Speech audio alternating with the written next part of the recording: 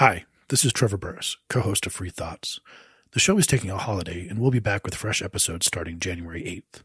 But we thought it'd be fun to take these next 2 weeks to resurface a couple of shows from our first year that you might have missed. Our first episode was on October 22nd, 2013. My pick from that first year is The Story of Money in the United States with our colleague George Selgin, which aired on August 31st, 2014.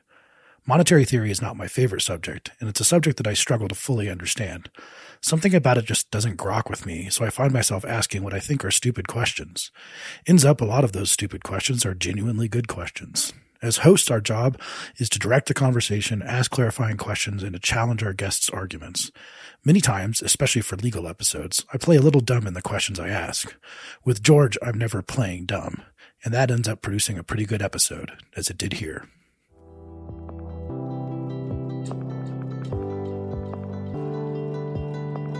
Welcome to Free Thoughts from Libertarianism.org and the Cato Institute.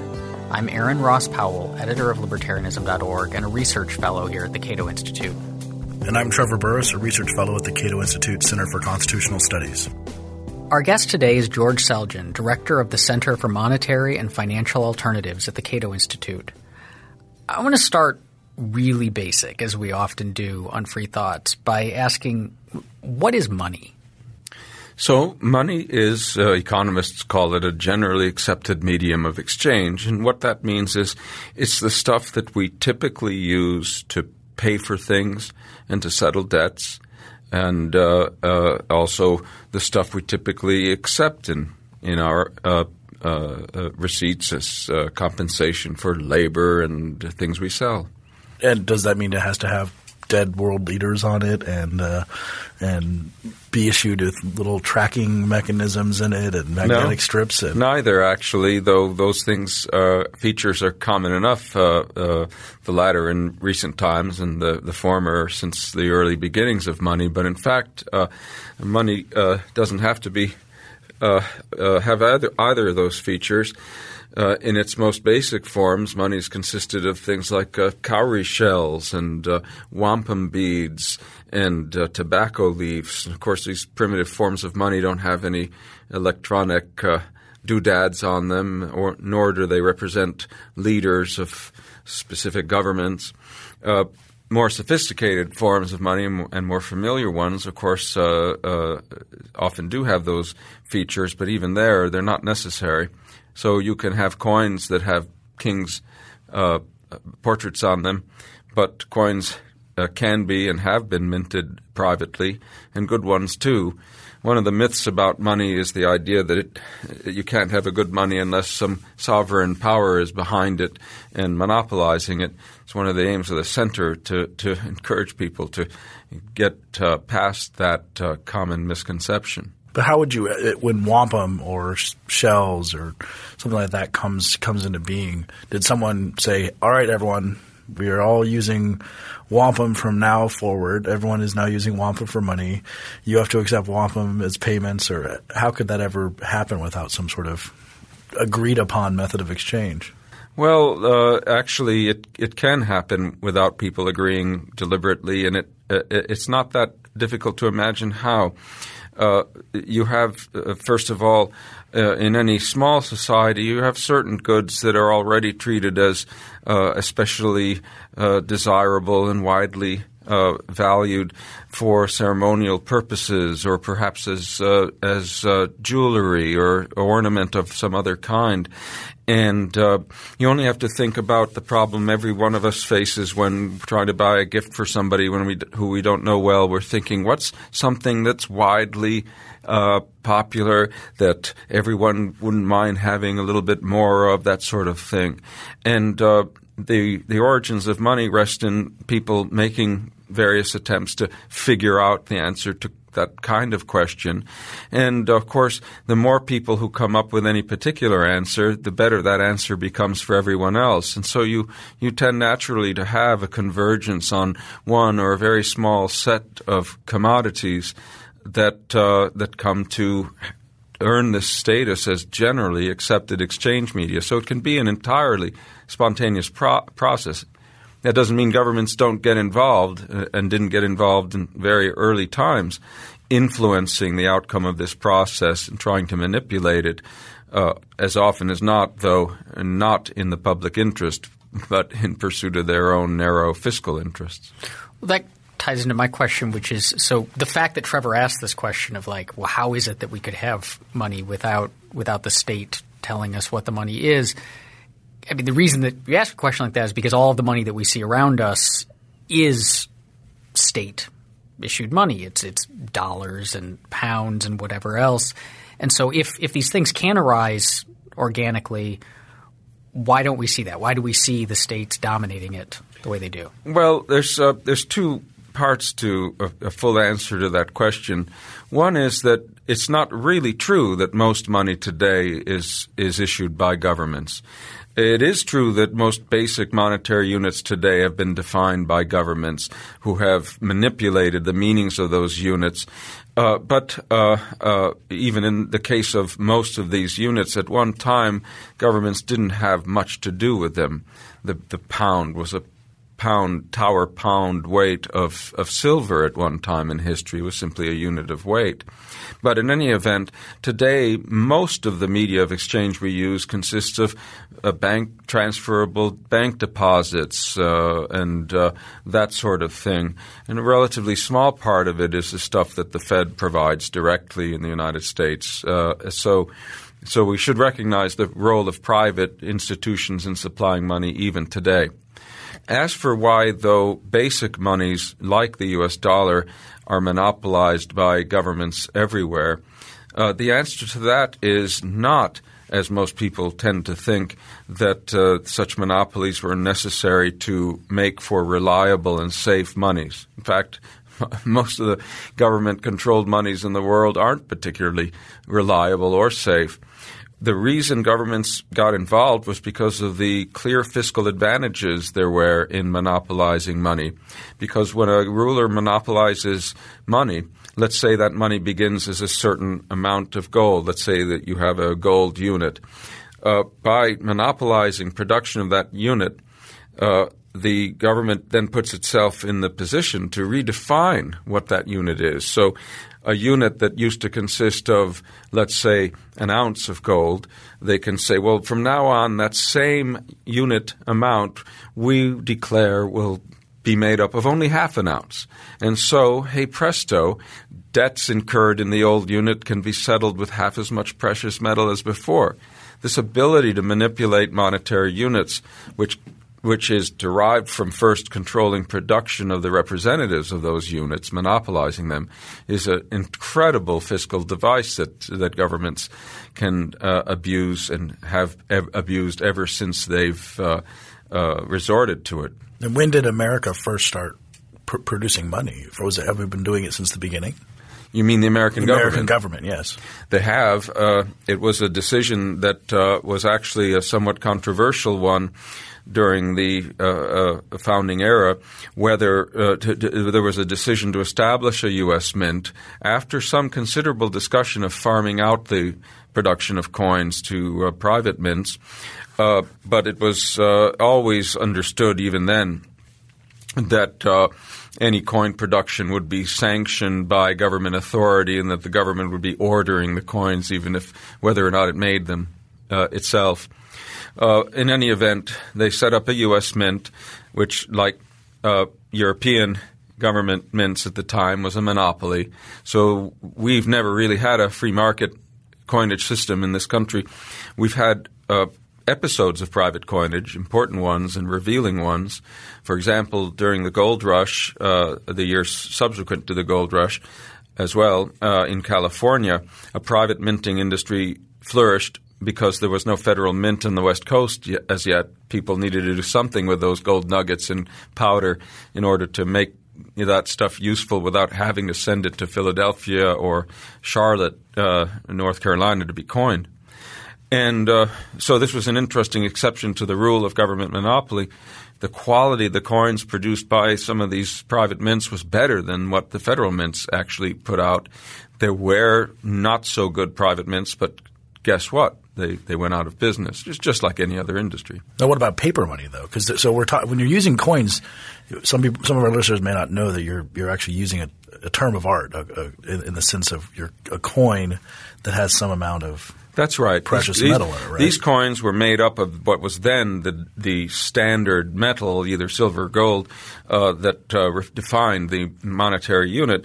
But you're quite right to bring up paper. The paper's been part of our monetary system for a long time, but for many, many decades, the issuance of paper notes, paper currency, which consisted then of real substitutes for these gold coins and silver coins, in the sense that you could turn these paper substitutes in and get a definite amount of gold or silver in exchange.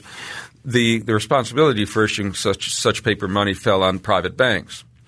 Now, for brief intervals, starting at the beginning of the Republic, and then again starting in the 18-teens, we had a federal bank that issued paper money. The first, second bank in the United States did so, and then its successor, the second bank in the United States. But otherwise, until the Civil War, paper money was issued by state chartered banks. And depending on state laws, of course, they ran the gamut from good to indifferent to very, very bad. So I'm trying to picture the world here. Mm-hmm. I'm a merchant living in New Hampshire in 1821. Good. And I'm getting banknotes, and the banknotes are representing you could go and get coin for those from the bank if you in principle. In principle, but the bad ones would be the ones that maybe you couldn't. Right. So when you said good or bad, that would be that's right. Well, that's right. You would, and this was a big problem in the United States. I want to emphasize that we had a peculiar situation because in the United States, unlike most countries, banks were typically one-office firms that did not have permission to establish branches, usually not even within their own state boundaries, but especially beyond those state boundaries. So that would make their money less valuable because you'd have to maybe go further you have to go to Providence if That's right. It's Rhode Island or whatever. If a note managed somehow to make its way far away from the bank that originally issued it with the currents of trade, then it often, certainly if it went far enough, wouldn't command its full face value at all because at very least somebody had to cover the cost of getting it back to the bank where you could exchange it for actual gold or silver coin. And then, of course, there was possible uncertainty about whether that bank would still be around and whether it was solvent. Would banks take each other's notes? Subject to a discount to cover the costs I just mentioned, unless there was a clearinghouse that provided for the expedient redemption of the notes, overcoming the lack of branch bank facilities that otherwise pose this problem.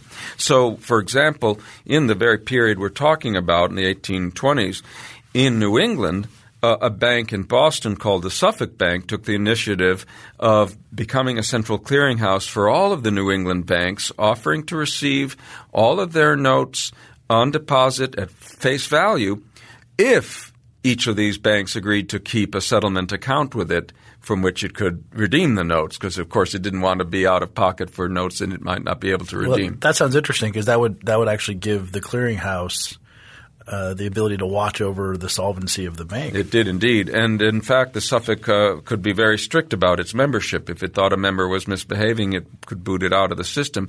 The interesting result of this, though, was twofold.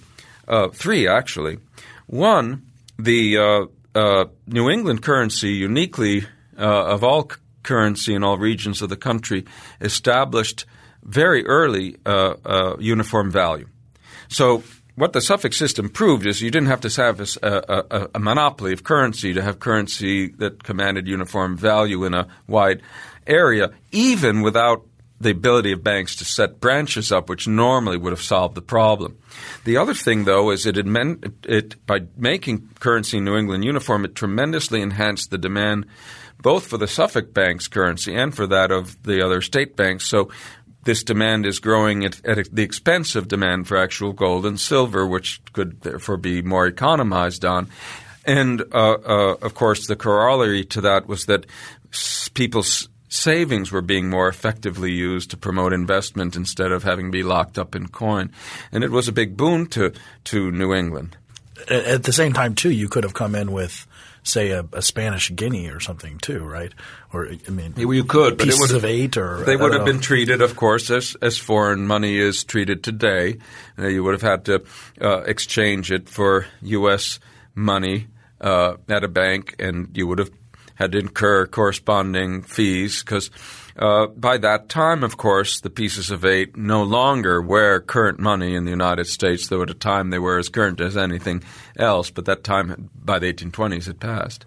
On the having money be some sort of commodity, whether we're talking about shells or gold or silver or whatever. Or tea, that's my favorite one, right, the big block of tea. I'm wondering – so obviously you said like one disadvantage of state-issued currency is that they can just – debase the currency. They can inflate. They can mess with it in ways that are harmful. That's right.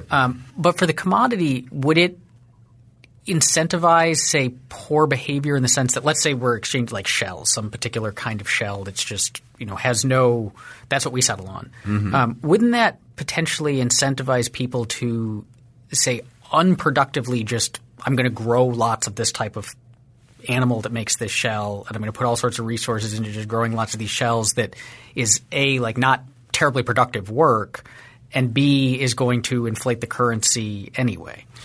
No, actually, because the whole point of a commodity standard money is precisely that in equilibrium, the commodity in the form of money isn't worth more than the commodity in other forms. So the value of your gold coins, if you just figure out the value of the gold of which they're comprised, is going to be essentially the same in equilibrium as the value of that much gold contained in gold bullion the or market some price. jewelry. It's just the market price. So what happens is production continues for gold when it's money, as it would otherwise, up to the point where the price equals marginal cost. And that's that. At that point, it's no more worthwhile going into trying to mine gold than it is to go into any other productive enterprise. It's paper money that poses the real challenge, because with paper money, of course, if it's to be worth more than the actual paper it's made of, which of course you could wallpaper your house with otherwise it, I guess, you might as well wallpaper your house with it. So if paper monies are to be worth more than just their raw commodity value, you have to have some artificial – in that case, you have to have some artificial means for limiting production. In fact, open competition in the production of inconvertible paper money, there is no compelling, convincing theory that wouldn't have to end with hyperinflation. That is, with the money actually becoming worth no more than the paper it's made of. But with commodity money avoids that problem because, in fact, it's not expected that it should be worth more than the underlying commodity is worth in other uses. Let's take a step back, take a lay of the land here. So we have some situations where you would actually be trading coins that are the actual money, the actual standard commodity, metal, money commodity. Silver, whatever. And so you're actually trading those. And then you have other situations where banks would hold that money, and you'd be trading paper notes that represent a return of some metal or something valuable. So that's commodity currency, but not a coin. It's right? commodity-based currency. So we mustn't. We must be careful not to mystify the topic of bank notes and bank currency too much.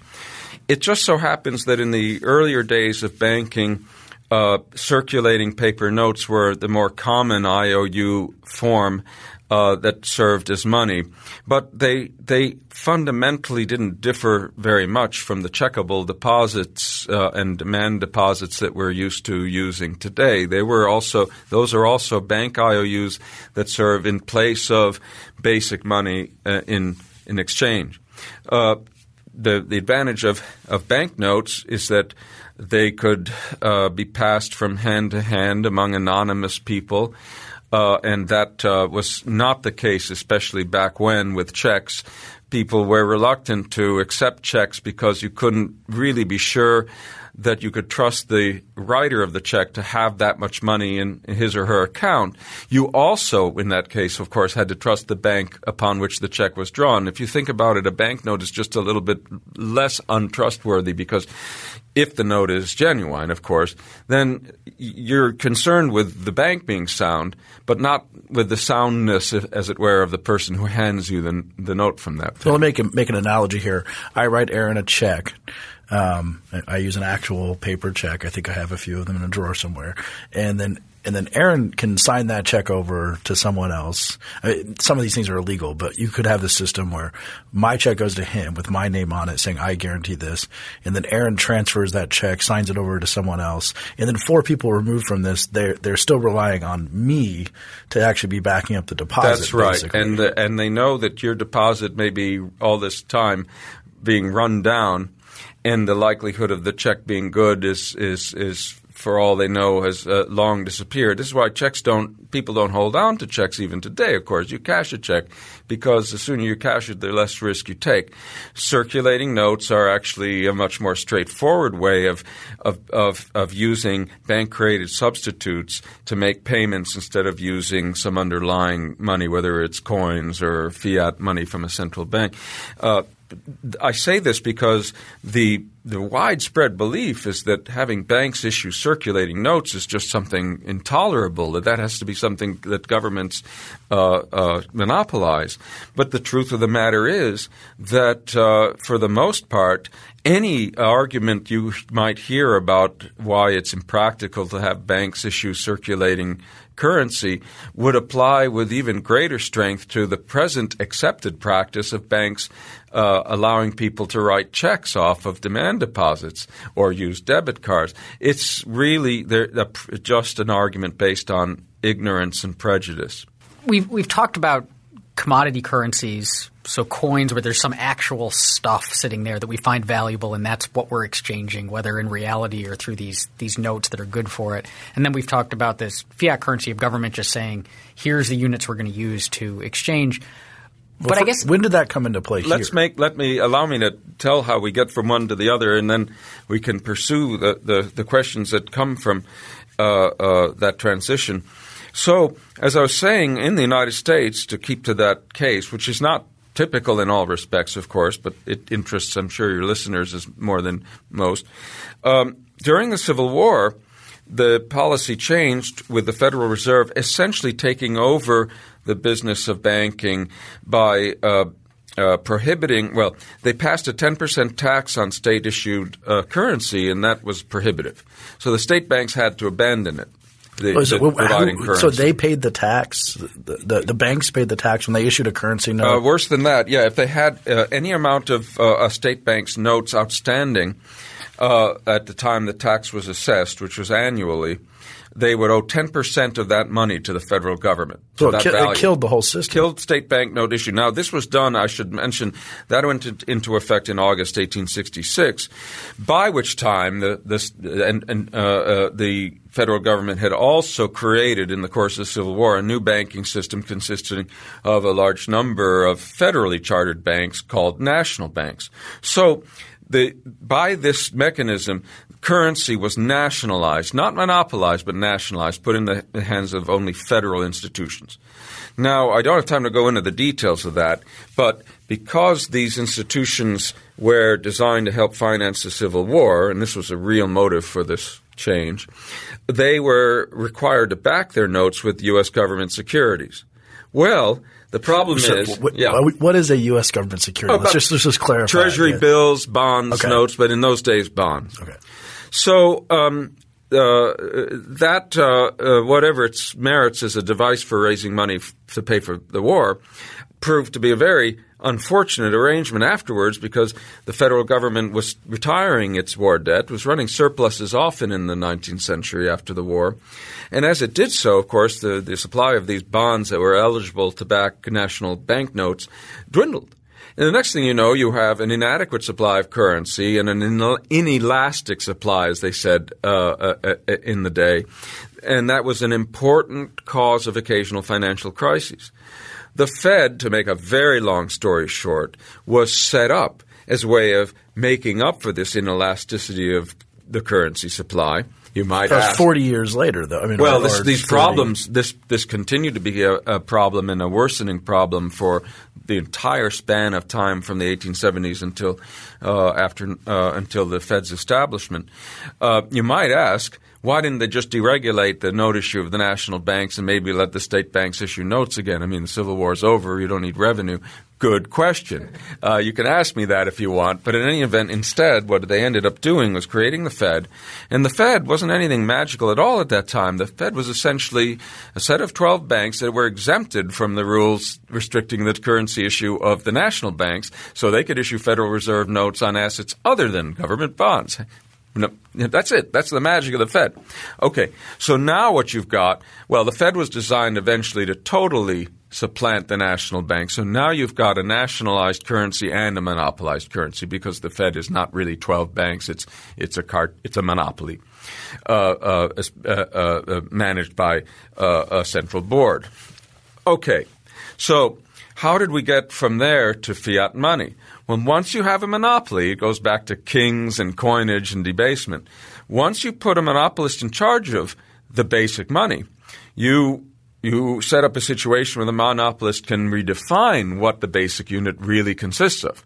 So when the Fed takes over, the basic monetary unit is still a unit of gold. In fact, the Gold Standard Act was passed in just 1900, really securing the gold standard and doing away once and for all with a silver counterpart that had existed This until was the that time. great presidential debate, the McKinley, the hanging cross That's of gold. actually no. That's before that. That's before that. That's that is in the 1890s. Anyway, the Gold Standard Act of 1900 is sort of the culmination of the victory of the gold side.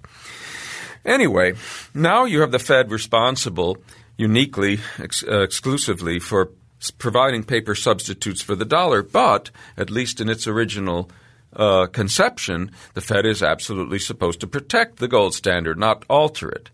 All of this changes. It changes tentatively during World War I when the Treasury puts embargoes on gold. That's a wartime thing, and it's not really dismantling the gold standard. But when the Great Depression comes, of course, we have a suspension of gold payments and ultimately various redefinitions of the gold content of the dollar. But most importantly, Americans absolutely lose their right to convert Federal Reserve notes into gold, and so they really have no access to gold at all. And that remains the case more or less permanently, although it's legal to own gold again after 1976. It's not a question of being able to cash Federal Reserve notes into monetary gold. So would you say that's the moment? I think it was 71 when Nixon took it off the gold standard. Is that when it became a fiat currency? It's hard to put a moment on it because you have first the time when American citizens cannot get their gold for their paper. That's the 30s. Then you have a redefinition of the official value of the dollar, which is, of course, essentially bilking the foreigners who still at that point have a right to get gold by saying, okay, but now you get less for each dollar. Finally, of course, there's a lot more to the story, but the shutting of the gold window in 71, and that itself, which itself is the culmination of a number of steps taken to prevent people from getting gold before then, results in the dollar's last connection to gold being severed. And at that point, of course, it's certainly fiat money. Whether it's sort of fiat money before then is an open question and probably just a matter of semantics. So now I think we can maybe loop back around to the now that we've got ourselves to fiat money. Yeah. So yes, we've got this state-issued fiat money, which is only valuable, so to speak, because the state tells us it's – I'm going to correct you on that because it's a common misconception. Sure. If the state could tell us how valuable its money could be, the Fed would have a nice, easy job of it. They could avoid inflation by just telling us, hey, value this stuff more. The only thing that preserves the value of a fiat money is restraint on the part of the issuing authorities when it comes to how much of the stuff they put out. They put out too much, it loses value. They put out too little, it can gain.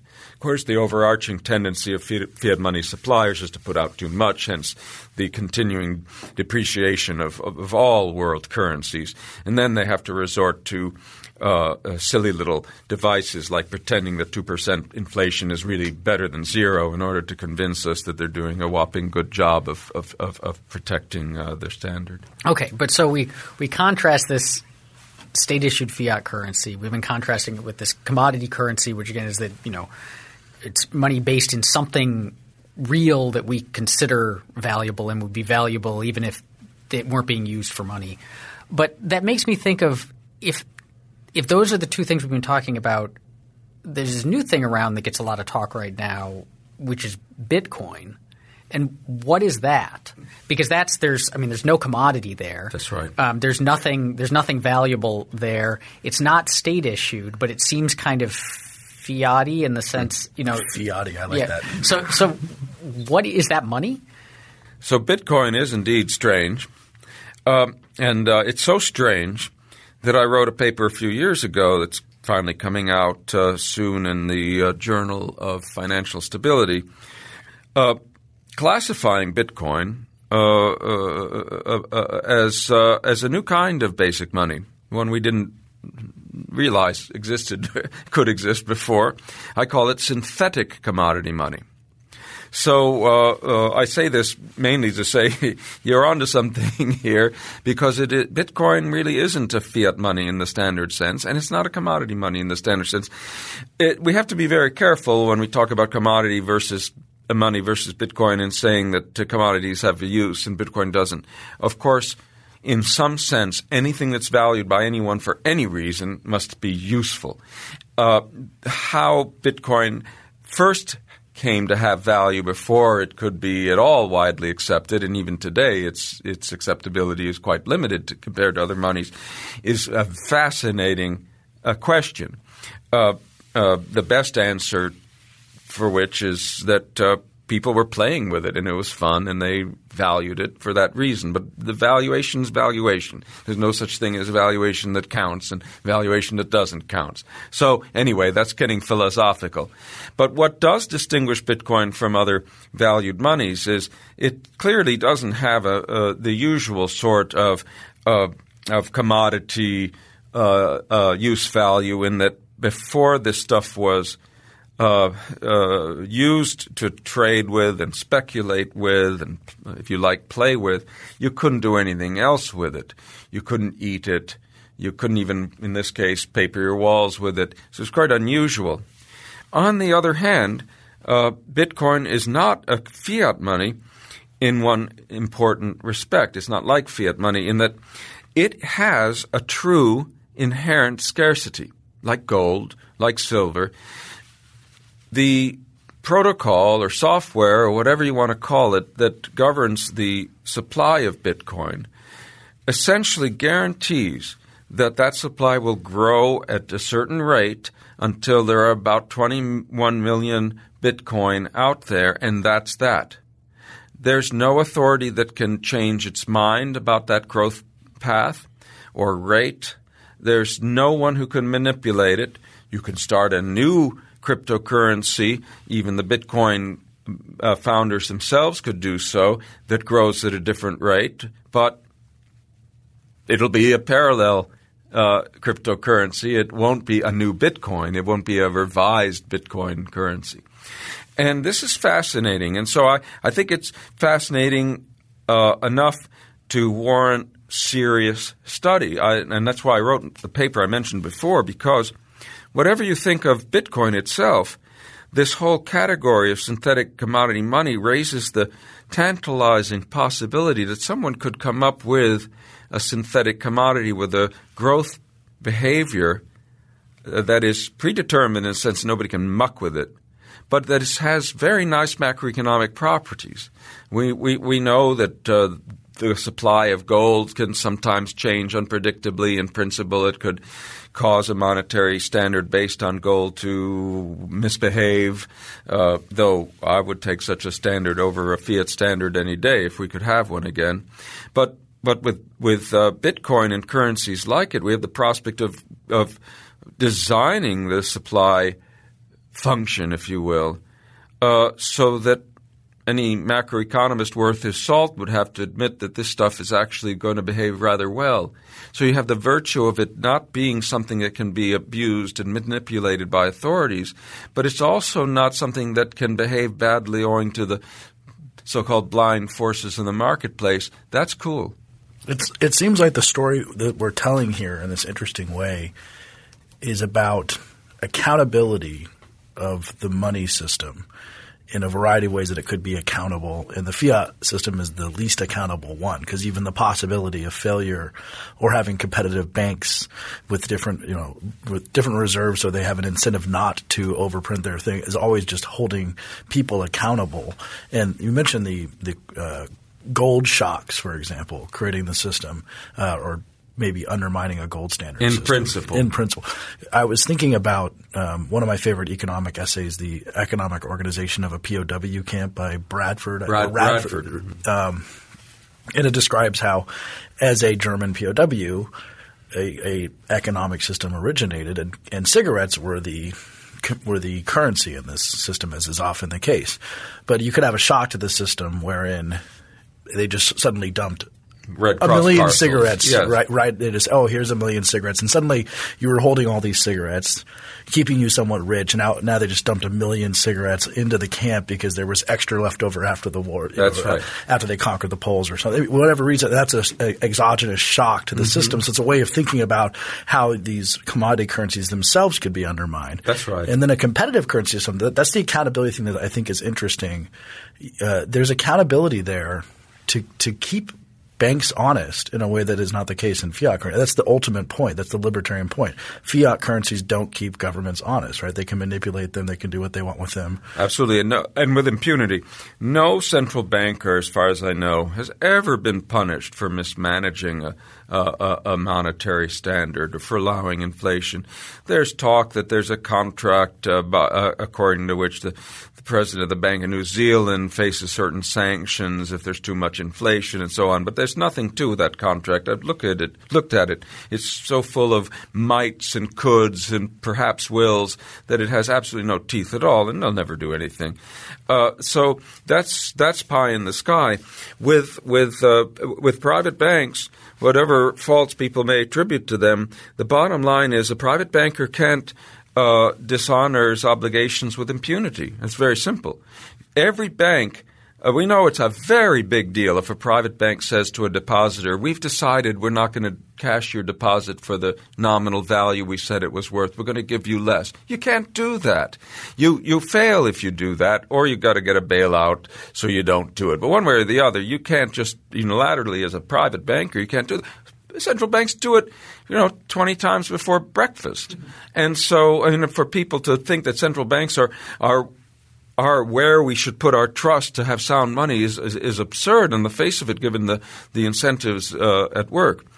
Now, having said that, though, even the best private banking system can't make for a stable money if the underlying standard stuff, right, whether it's gold or Bitcoin, cigarettes or tobacco. If that stuff is subject to shocks and misbehavior, then, of course, that's going to be reflected in the value of all these convertible substitutes based on it.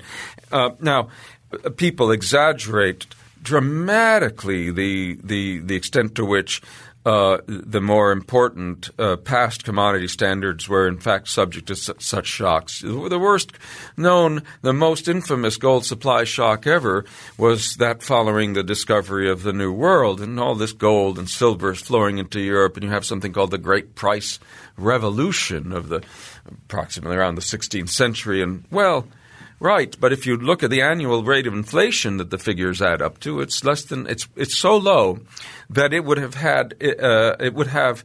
Janet Yellen today worrying that we're too dangerously close to the zero lower bound.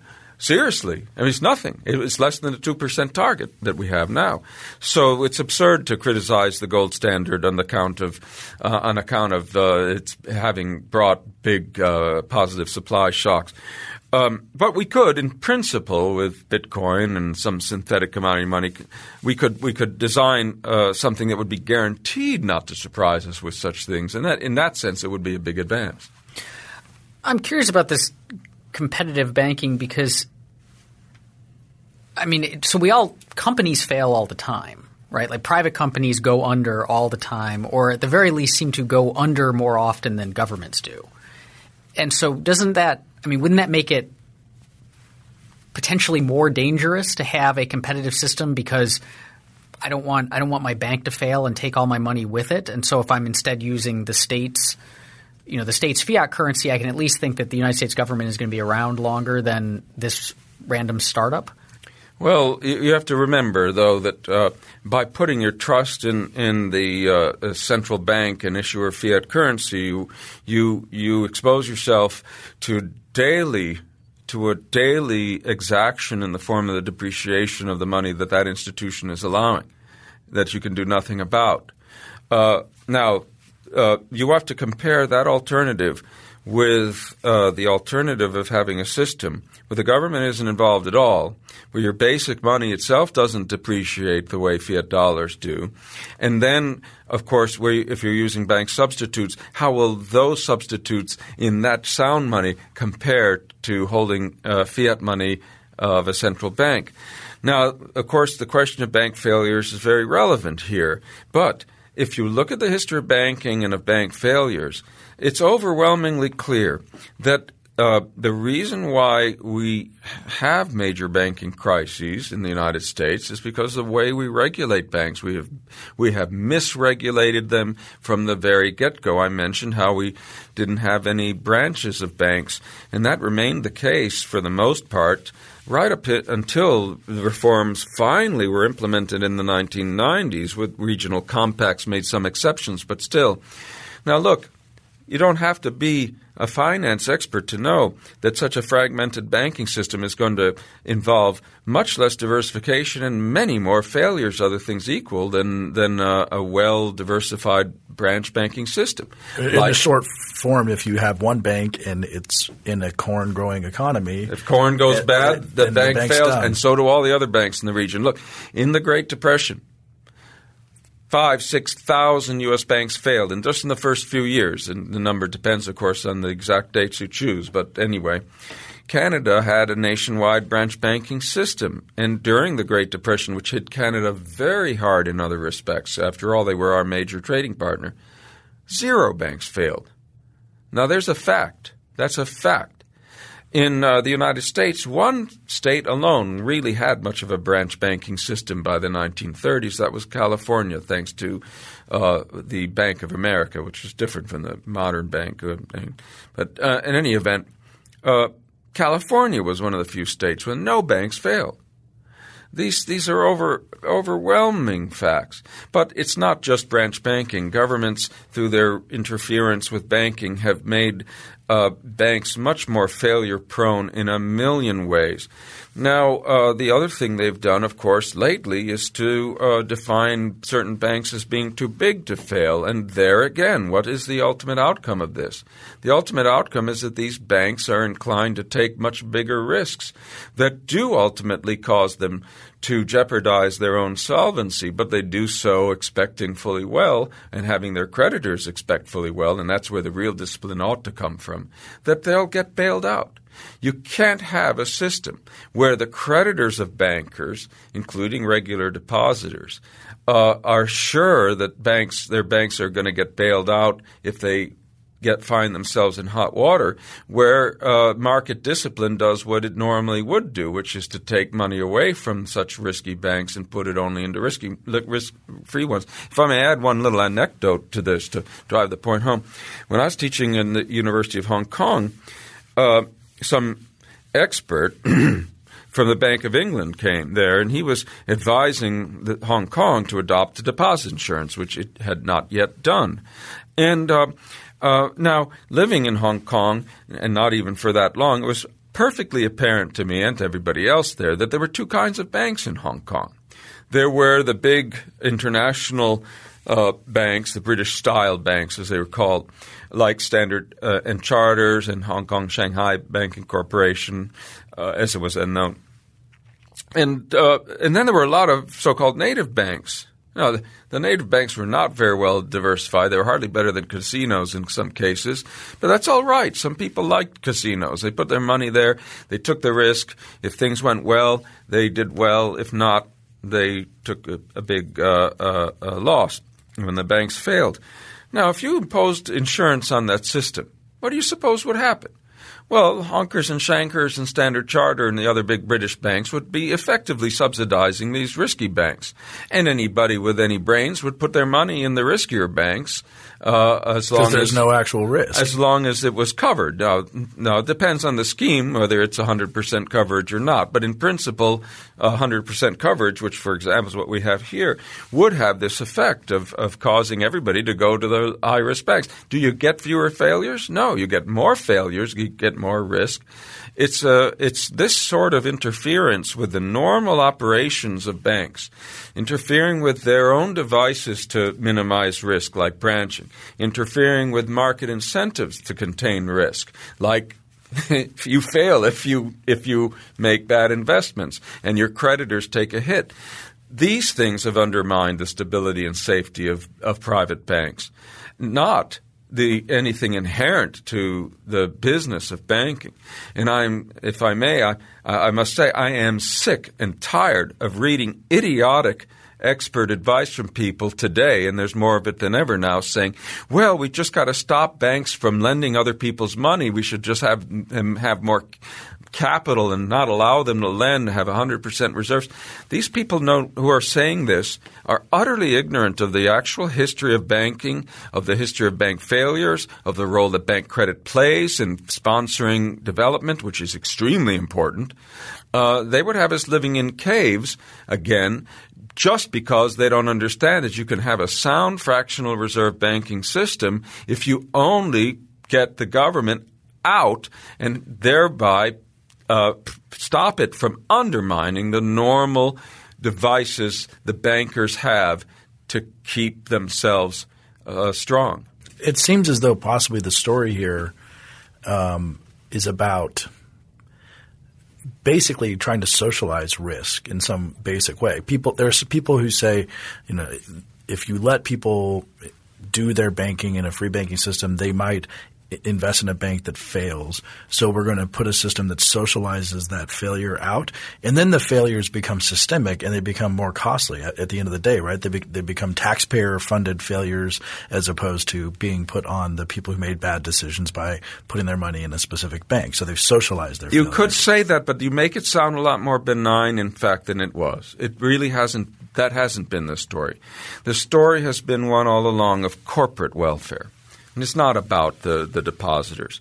In the 1930s, for example, after all those banks failed, and this was just the culmination of a long history of high failure rates among unit banks at that time, and it would continue later on, people understood that the real problem with the U.S. banking system was its unit banking structure. That if we could just overcome the industry opposition to branch banking, which came both from Wall Street, which benefited from the correspondent system that branch banking made necessary, and from Main Street, which worried about, ironically, Wall Street invading its turf. But in any event, everybody understood that the unit banking was a flop. And of course, after this disaster of the banking crises of the 30s, no sane person wanted to put his money back in the unit banking system. I wouldn't. But so the obvious thing to do is have reform through branching, create a sound system, a safe market-based system like the Canadian system, but with more entry. Canada had restricted entry, and so it wasn't ideal. But the politics didn't allow it. FDR himself recognized that deposit insurance was a very poor substitute. What deposit insurance was a way to prop up this fragile, indeed broken unit banking system, keep it going but basically, giving it this infusion of support from the few sound banks in the system that there were, because there are always going to be some strong banks that will end up subsidizing the weak ones. And so this was about saving a corrupt, rotten banking industry. And FDR, to his credit, recognized the inherent dangers of deposit insurance. He'd opposed it as governor of New York. He was reluctant to sign the bill, but he eventually signed it for want of anything else. So now that was the story in the 30s. What's the story now? It's not, again, about protecting small depositors. It's corporate welfare now for the biggest banks. The biggest banks are being protected with too big to fail.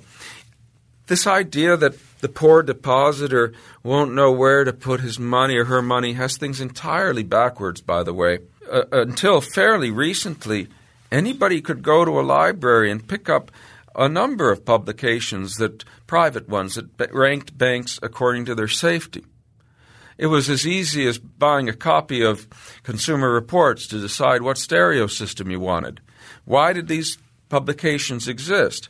Because until Too Big to Fail really came into prominence in recent decades, deposit insurance had only limited coverage, of course, and there were enough business accounts out there that were very big where you really were taking risk if you dealt with the wrong bank, right? So those people had an incentive to make sure they put their money in safe banks because at that time they felt like they could lose it. Now, of course, they just go to the biggest bank in town and they know they're safe in the country, and you're covered. And everyone probably goes to the biggest bank too. Yeah, that's over with. But in those days, so the idea that that there's no way consumers can pick good banks, safe banks, that they just have to have a safety net, we have to have Too Big to Fail, we have to have the FDIC. That's just a bunch of bull. And it of course. The truth, rather, is no one bothers to learn anything about which banks are safe or not in the system we have because they don't have any incentive to do it. That's why our system stinks. So the history you've described in this country of the rise of fiat currency and deposit insurance and all this other stuff is a history of poor decision after poor decision. If we were going to fix that, if we had the power to just change things to the way that they ought to be, what would that look like? Would it be a return to gold? Would it be the embracing of this synthetic currencies like we've talked about? Something else? What would money look like in the U.S. in the right system? So there are two ways of thinking of your question. One is, how would our system have developed if they hadn't kept botching it up from the beginning? The other is, how could it develop today if we stop botching it up and start to undo some of these policies that have been wrecking things? And of course, the answer to each of those questions is going to be very, very different. And the answer, I should say, to the first question also depends fundamentally on what you imagine is happening in the rest of the world, right? So we can't really abstract from that. But suppose the United States was the whole world and there'd been no tampering with banks and money by the government. I imagine that we could have had a system that in many respects resembled the Canadian system of the day that I described, or the Canadian system in its heyday around the 1870s, 80s, when it was a notoriously stable system, except Canada, as I mentioned, a very, very narrowly restricted entry into its banking system. It was essentially a closed system. Now, studies have shown that it was nonetheless competitive in the sense that you look at the structure of interest rates and spreads and all that, and it seems like the banks were rivalrous enough for the most part. But still, one could have done better with freedom of entry. It's very speculative to ponder how many banks at such a free entry system that allowed nationwide branch banking might have supported. I suppose it could have been only dozens, but perhaps it would have been hundreds. I don't know. It is highly unlikely that it would have been thousands. So we would have had many fewer banks in any case. They would have mostly had very large branch networks. They would have been very diversified. And, of course, if the federal government had interfered with who could issue notes, the larger ones, anyway, would have all issued notes. Not all of them. Note issuing is something that requires a particularly good reputation. That is, if monopoly privileges don't support it. So we'd have a handful, perhaps, of banks that would have been issuing notes, or a few handfuls at that. You'd see a Bank of America note. You'd see a Citigroup note. And occasionally you'd see like Third Bank of Georgia, and you'd wonder, perhaps. Could I actually use this Third Bank of Georgia note? But notes that people had those second thoughts about would tend to be weeded out. Banks like that would either go out of business entirely or would certainly leave the currency business precisely because people would favor the other currencies to theirs. So there'd be a few dozen perhaps different brands, nothing difficult to deal with. Canada had a few dozen for many decades. And bank failures would be relatively rare. The stock of currency could respond to fluctuations in the relative demand for it compared to deposits. We know from the Canadian experience how well the currency supply responded to demand. It was elastic but not inflationary. Supply had a nice pattern of spiking in the autumn when you needed more currency for crop moving, coming back in and after the harvest, and then doing the same thing the next year. The underlying determinant, of course, of the total supply of money would be the underlying supply of the monetary standard, which, again, here the counterfactual history is complicated by the whole question of bimetallism. Would it have been silver or gold or what? And the answer is very difficult because it depends on what the market values of the two metals did. Ultimately, we know that the relative decline in the value of gold after the 1850s favored gold monometallism. So it's easiest to speculate in terms of that. And indeed, we know what would have happened with gold monometallism because that's what we did have effectively. And it was mild deflation, generally not exceeding the average rate of productivity growth very much, and so not particularly harmful. That is, the deflation was more or less reflecting declining overall unit production costs. Wages, therefore, didn't have to deflate and even rose in money wages. And things were not bad. So in that world, you would actually have the fact that my parents paid 70 cents a gallon for gas, or maybe 12 cents in 1971, and it would still be. It would be lower. It would in all probably be lower. Yeah. No, you have to look at – if you look at the real – under this arrangement, if you look at what's happened to real unit prices as opposed to prices, not deflated, and then imagine the nominal prices actually doing that, right? So really the story would have been one of the actual U.S. economy, 1870 to 1907 minus all the financial crises, which means you have to not only get rid of the peaks and all the fluctuations, but you can assume a higher trend line because of the losses avoided along the way. I mean, we're getting into the area of real speculation, but I think that's roughly what we would have seen if the government hadn't continually messed things up. So what do we do now? Yeah, I mean, given our unfortunate inability to change the past, what can we do today? That's why I said there are two different questions, because not having botched up and ultimately destroyed the metallic standards of the past, it's not easy to go back to them, because we come to the original point about the evolution of money. Once you establish a standard, it tends to be self-reinforcing, and it's hard to switch. How would we ever get back to a different standard? How could we have a move to gold? Imagining it occurring spontaneously, as some gold advocates do, involves imagining at least some people being the first movers in the process that have to incur all the costs associated with trying to trade with something that no one else is trading with.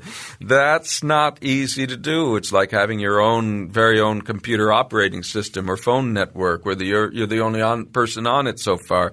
If you can't get some people to move independently and unilaterally to be first to start this ball rolling, then what's the alternative? Well, the alternative is we get the U.S. government to get on board this idea and make a concerted change.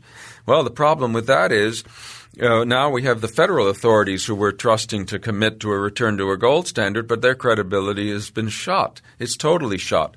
If the Fed announced tomorrow that it was going to once again start redeeming Federal Reserve dollars in a fixed quantity of gold, there'd be a speculative attack on the Fed on Saturday if it were open, or on Monday if not. And that's all there is to it, and that would be the end of that. I don't personally know how you get around this dilemma, right? The dilemma of a private return to gold requiring somebody to start the ball rolling and incur the costs thereof versus having the government take the lead when its credibility is non-existent. Maybe someone knows how we can do that, but I don't. But at the very least, we should stop too big to fail and stop. That doesn't mean, that doesn't mean there's not a lot we can do to have a better monetary system, and that it doesn't mean we can't get rid of the Fed as a discretionary manipulator of money. It means going back to a gold standard is really hard. I would like to, therefore, focus on possibilities for maintaining the dollar standard, but getting the Fed, that is, this group of people who can play with it, out of the story. And there we have to think, first of all, about reining in the Fed, doing away with its discretionary powers. Ultimately, I think we can contemplate reforms where we just freeze the stock of Federal Reserve dollars. But a frozen stock like that won't talk about an inelastic currency, right? It would be terribly inelastic unless the rest of our private financial institutions were capable of supplementing the fixed stock of Federal Reserve money with substitutes, and doing so in a manner that could accommodate changing needs. To do that, we first of all have to have sound private financial institutions, which means we've got to get rid of too big to fail. We've got to rein in deposit insurance. We've got to get rid of the safety net, which is the number one problem in our financial system today. But, of course, at the same time, we have to encourage the kind of financial diversification and flexibility that can make the banks strong in themselves, and instead of having to rely on safety nets. Now, the good news is we have branch banking now.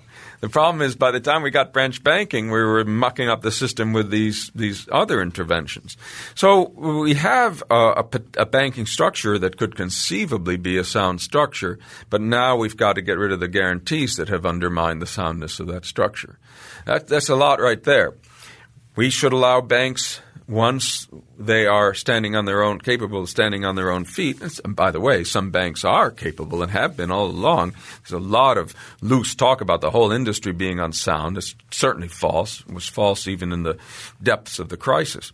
In any event, when we have sound banks, we need to let them issue all kinds of substitutes for Federal Reserve dollars so that people don't have to rely on the Fed. We need to break the Fed's monopoly. So those are just some of the things on the agenda. What about cryptocurrencies? The best thing we can do with those is to let them flourish. The government hasn't played any role in creating them. It has no positive role to play in encouraging them. The hands-off policy of government towards these currencies, except to the extent of making clear its treatment of them for tax and other purposes. And of course, there are better ways for it to do that and worse ways. But having a set of rules is better than having no rules at all. But otherwise, the best thing the government can do with cryptocurrency is keep the heck out. Thank you for listening to Free Thoughts. If you have any questions or comments about today's show, you can find us on Twitter at FreeThoughtsPod. That's Free Thoughts, P-O-D. Free Thoughts is a project of Libertarianism.org and the Cato Institute and is produced by Evan Banks. To learn more about libertarianism, visit us on the web at www.libertarianism.org.